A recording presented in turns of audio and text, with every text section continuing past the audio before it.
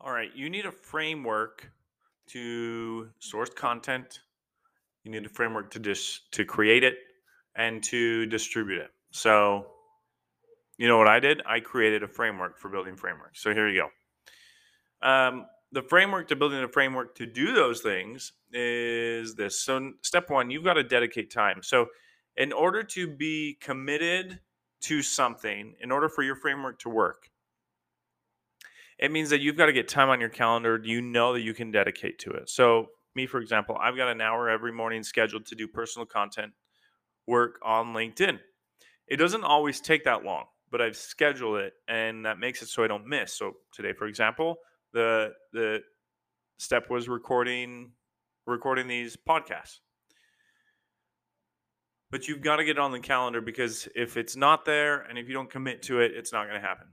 Um, The second is to turn it into a machine. So you have to make it sustainable, and you got to make it a process with steps that know you can do within the time frame that you've set.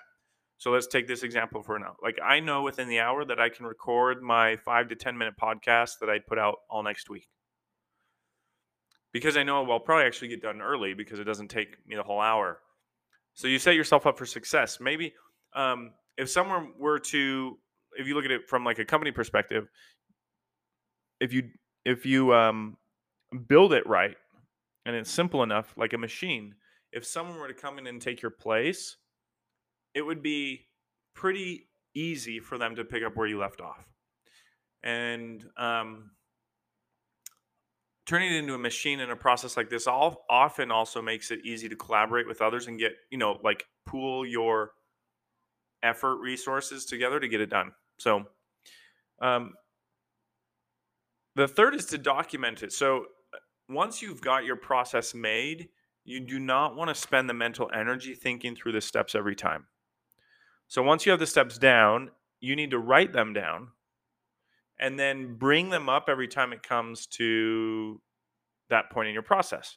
It relieves this mental burden that helps you just execute and focus on what you're trying to do.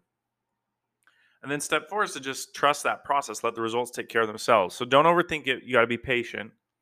Um, that doesn't mean like ignore measurement because you need to measure your performance in ways that means that you can adjust your process as you go, but you don't want to spend too much time doing it. So it's a tough balance. So the focus should be on the execution, especially if you know the process is going to yield the results that you want it to.